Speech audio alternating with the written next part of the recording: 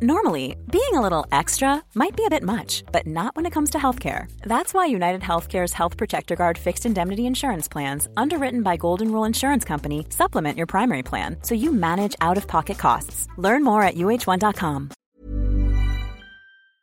You're currently listening to the free version of Let Me Talk. If you want longer, ad-free episodes even earlier, head to lmtpod.com to find out how you subscribe. Let me talk! Let me talk! Let me talk! Let me talk! 1, 2, 3,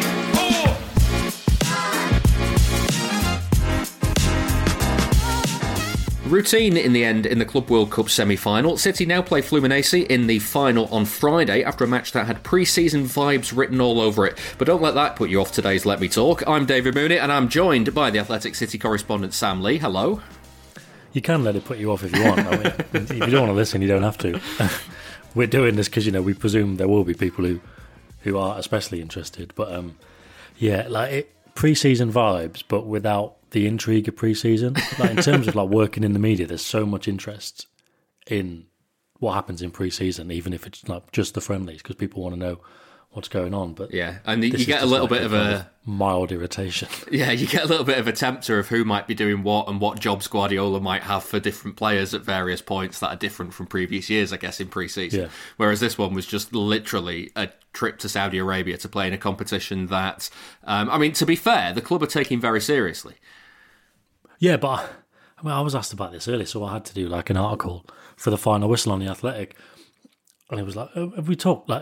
He said to me, the editor, have you done an article on why City are taking this seriously?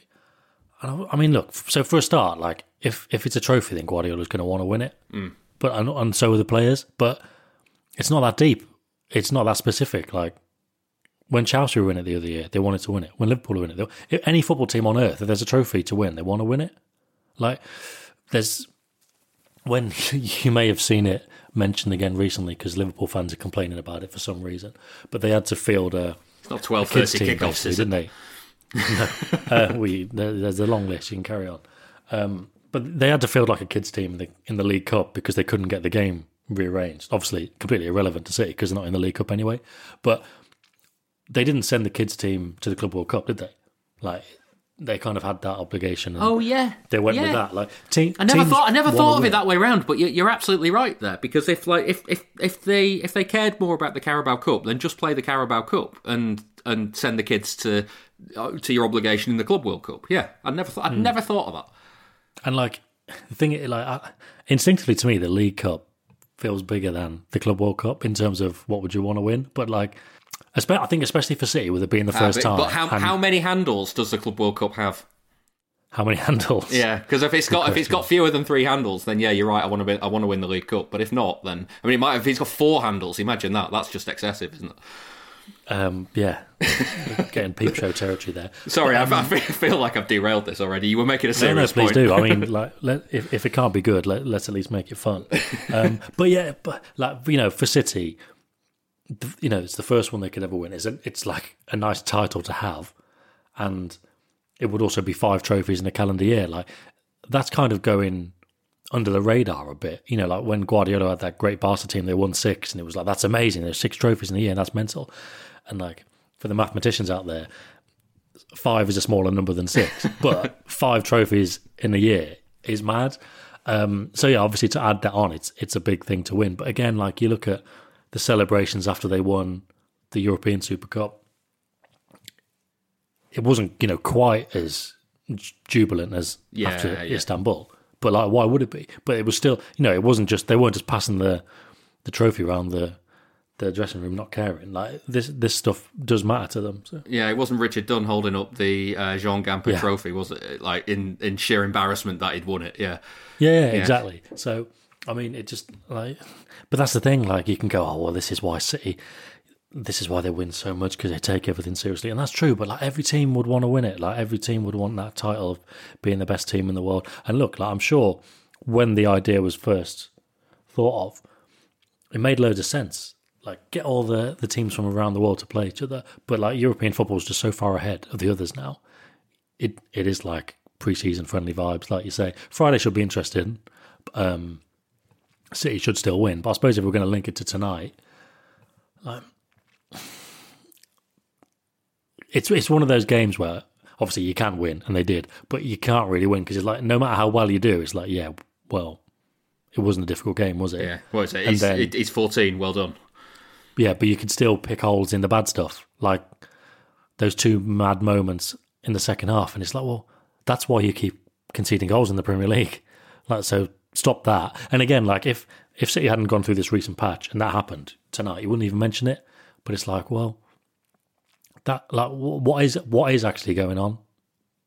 Like, what is causing that? The second one was just kind of like weird bounces and stuff, but it was just a mess, wasn't it? The first one was like that weird back pass to Ederson, but then it was like, well, there was just unusual things that keep happening. But like I say, there was loads of other stuff, and even in terms of an exercise of you've got a deep block, you've got to break them down.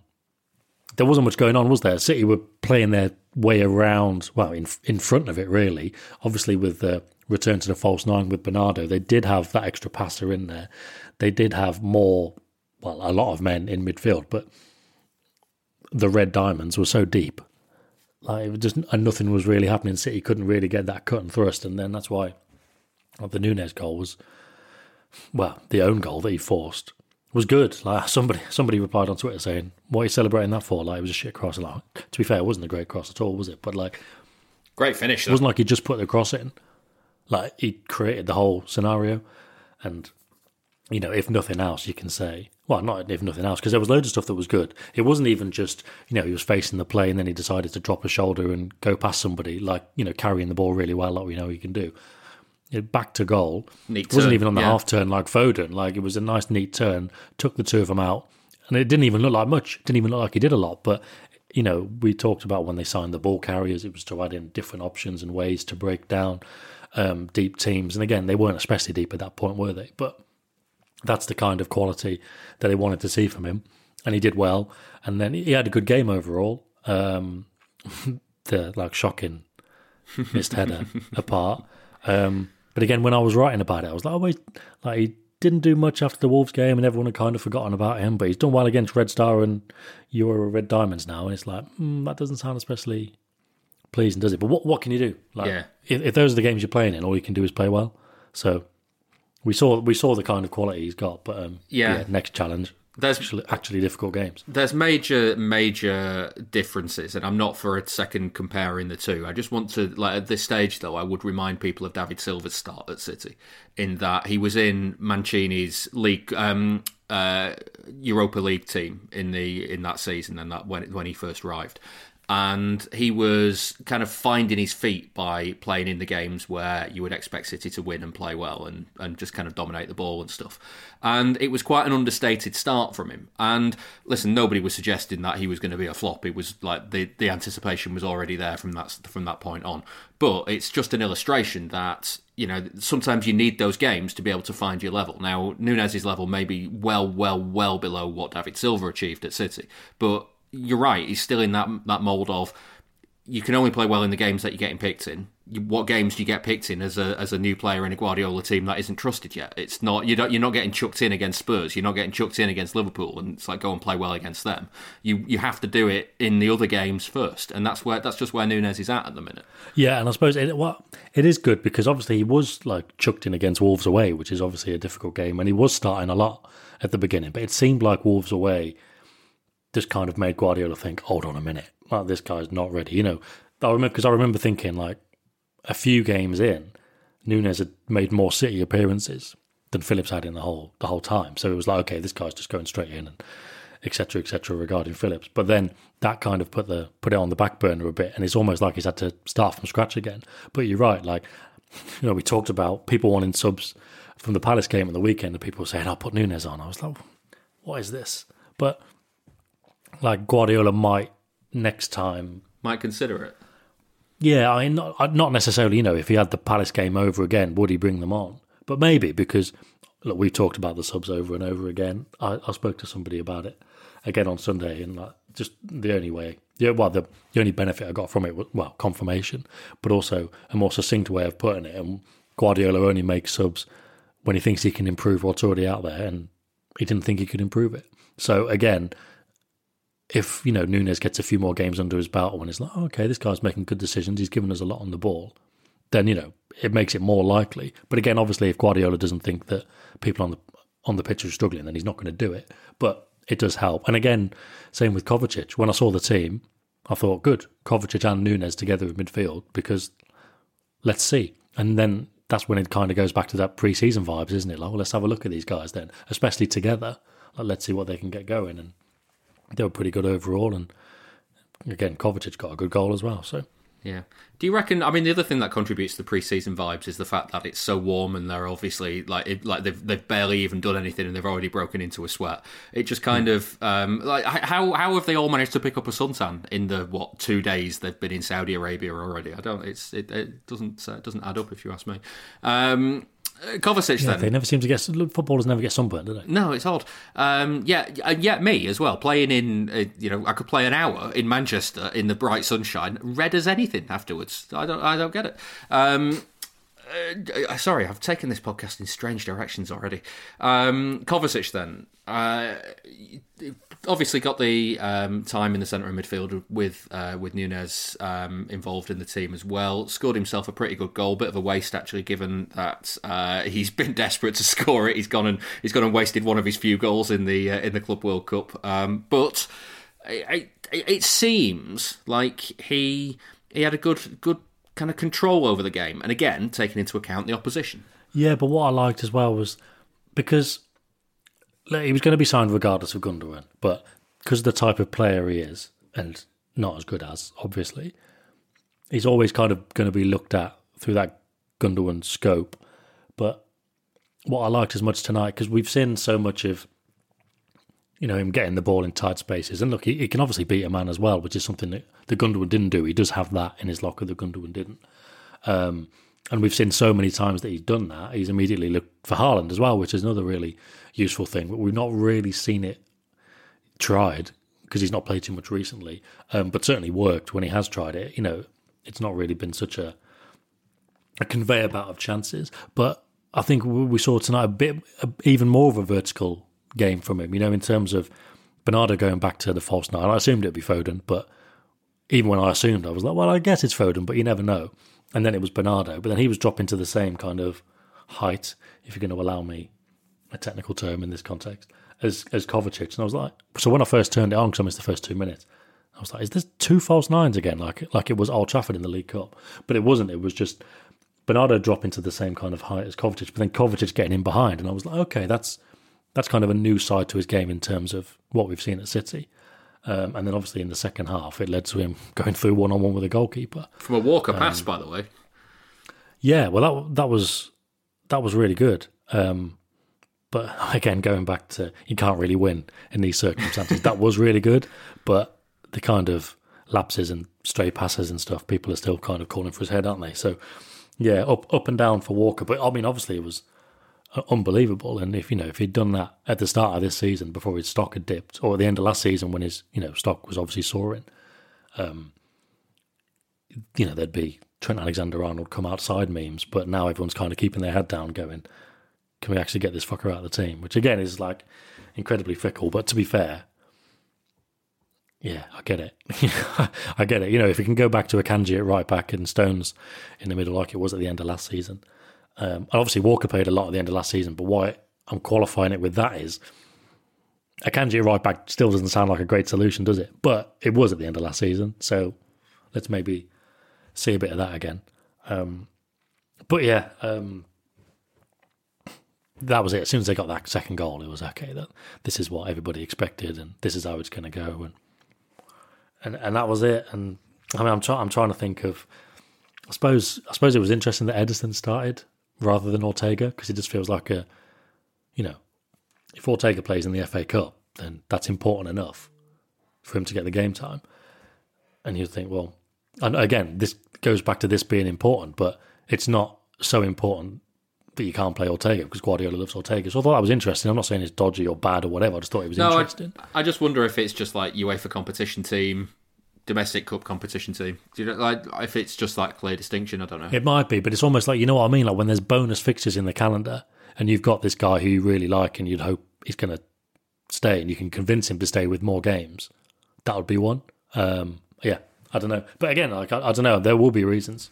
I mean, there could even be an element of, like, Edison, he's not been bad, but maybe losing a little bit of his confidence from the back end of last season. Maybe it's a chance to get him that again. And he hasn't had a clean sheet in a long time now. And, like, it sounds daft, but it's just that mental hurdle of getting one, maybe. I don't know. Yeah, the equivalent of a striker scoring with his arse or whatever. Yeah. I suppose it was quite similar tonight because they did keep a clean sheet with their arse.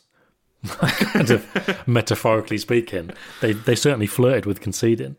So yeah, maybe maybe that's it. Maybe that's it. It's going to be fixed. It's like at the start of the 2017-18 season when they were trying to sign Alexis Sanchez, and Guardiola was like, "I just don't know where the goals are going to come from," and he was like, "Well, maybe it'll click." And fuck me, did it click? Sterling scored that late winner at Bournemouth, and then like nobody saw that click coming, and obviously it basically hasn't unclicked since. Yeah. So Sterling scored a late winner at Bournemouth, and nobody took a point off him until the new year. Yeah.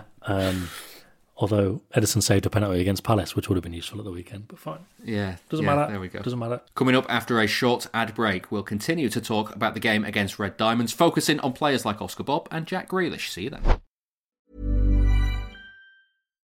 Do you love anime, gaming, movies, and discovering how your favorite pop culture affects everything you do? Then join us on Crunchyroll Presents The Anime Effect. I'm Nick Friedman. I'm Lee Alec Murray. And I'm Leah President. Every week you can listen in while we break down the latest pop culture news and dish on what new releases we can't get enough of. Whether you love movies, I'm going to tell you all about the hopeful 4K re-release of Tron Legacy that happens. I'm right there with you. Or music. The music in this show is absolutely incredible. Or anime. And under this mask is another mask. You can discover your new favorites right here on The Anime Effect. Listen every Friday wherever you get your podcast, and watch full video episodes on Crunchyroll or on the Crunchyroll YouTube channel.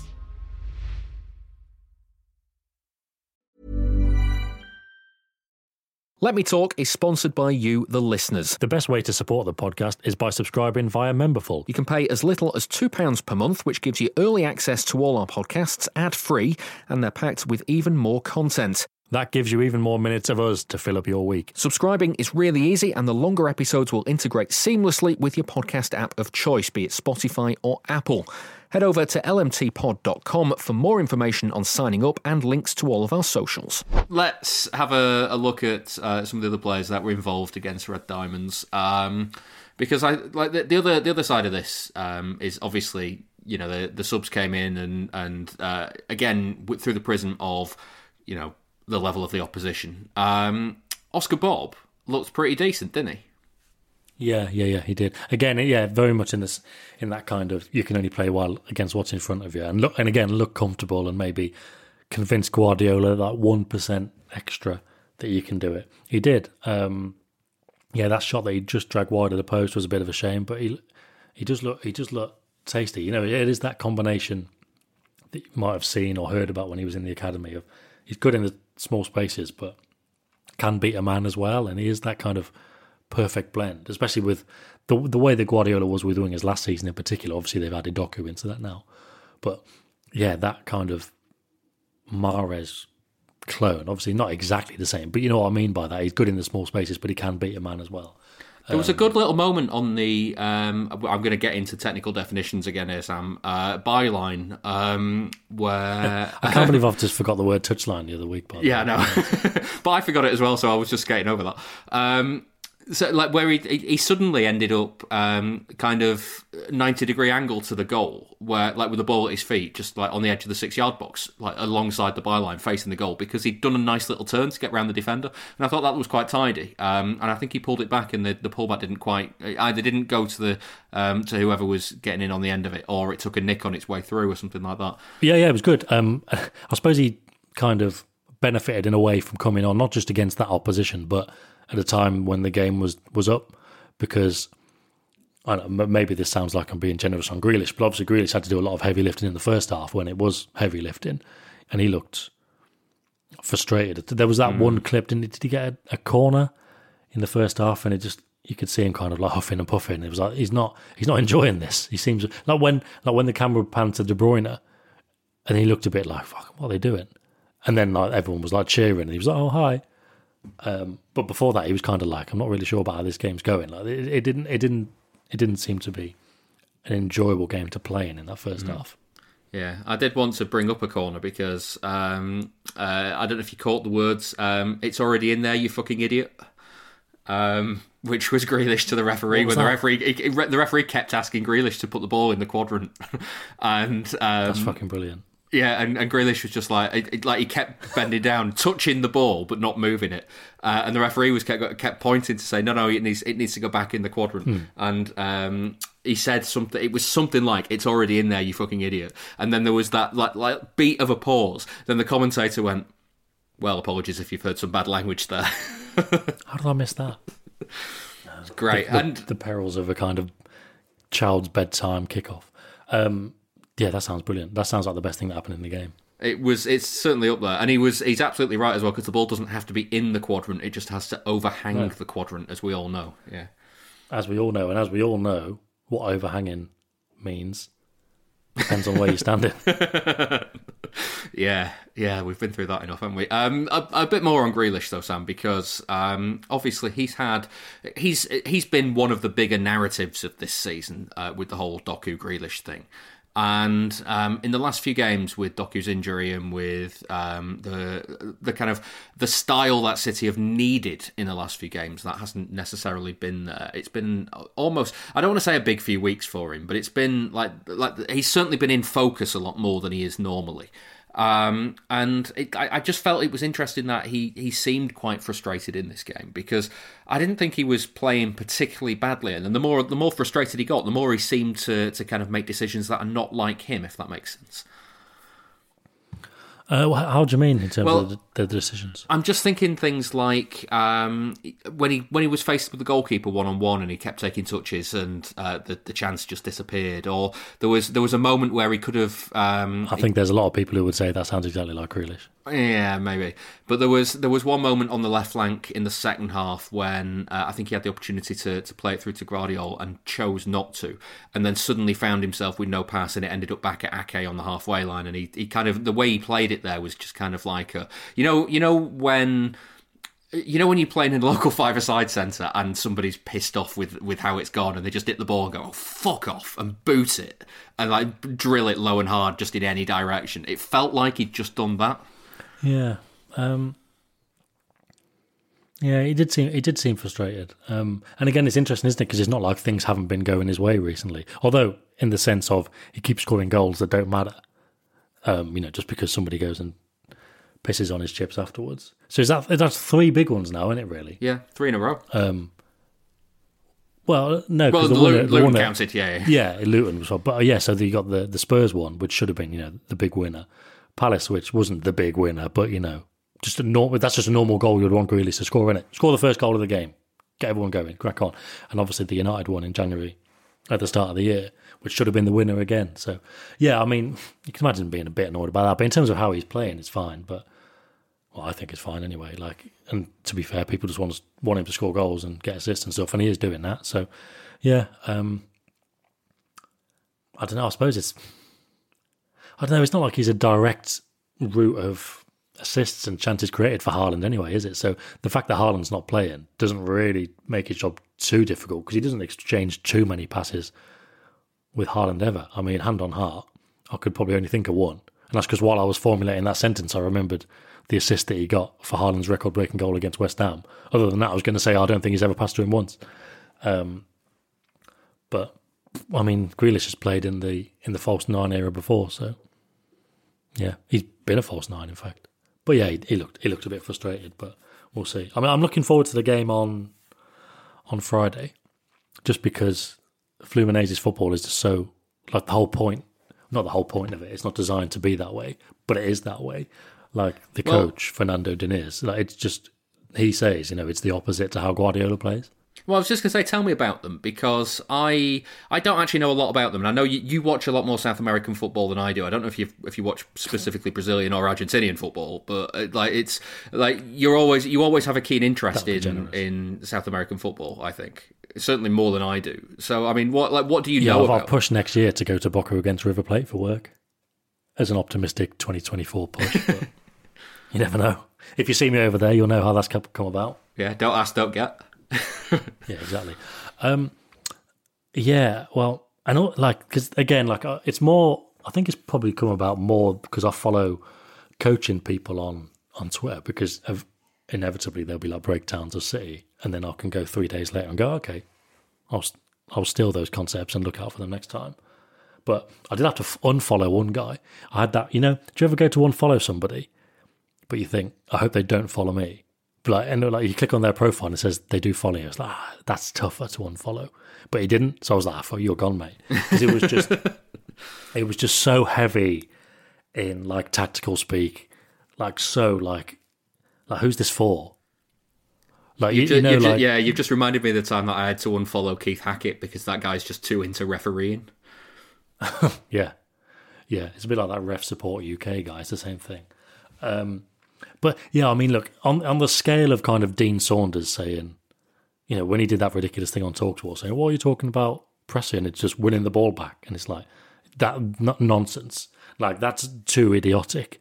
But, because, like I've said before, even Juan Marleo said he doesn't like, people talking about low blocks. But I don't mind that. People know what that means now.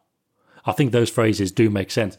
But this guy was just well over the top, so I was like, forget it. But he was always talking about Diniz and Fluminense. And it's so again, to borrow from the Martí Perenal book, there's a quote from Guardiola there talking about his wingers and how they've got to stay wide. And he doesn't want them coming inside because it's more congested. And he says to the winger, if you stay out there and hold your width and wait, how many guys have got to dribble past? 1 or 2, and then do it. If you come inside, how many? How many do you have to dribble past then? 4. So why would you? But Fluminense, for example, if you're using that example, the winger could come inside because the number 10's got the ball or the striker's got the ball. The winger can go and stand next to him. And the number 8 can go and stand next to him. And the holding midfielder can go and stand next to him. And the winger on the other side can come in.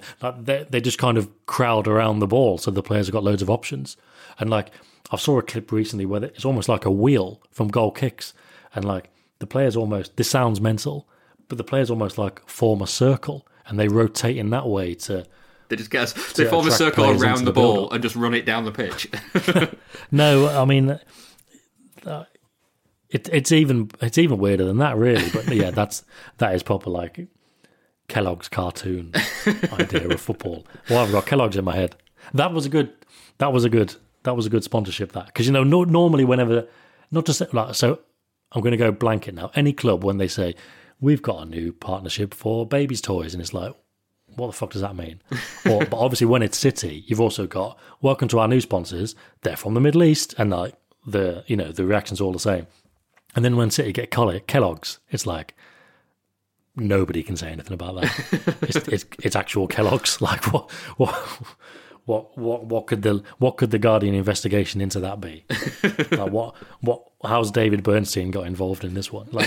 It's just amusing that they managed to get a proper British brand and one that's based in Manchester. That's it for the free version of Let Me Talk. There is more for members though. Go to lmtpod.com if you want to sign up for those longer and ad-free episodes. Members are getting what this week, Sam? Yeah, we have a look at Fluminense and how they play and the massive differences, not just to Guardiola in particular, but just European football. So that's genuinely going to make the game interesting, and hopefully the second half of this podcast. Player tiredness, the future Club World Cup plans, and also whether City can play in the Champions League next season if Girona finish above them. Spoiler. No spoiler, you have to listen. I wondered if you were going to do that. That's all for members. Those ad-free episodes are longer and they're out earlier. You can find out more on lmtpod.com. If you want to send us an email, it's hello@lmtpod.com. We're also on Twitter, Instagram and TikTok, so just search for LMTpod on there. Thank you very much for listening. We will see you next time.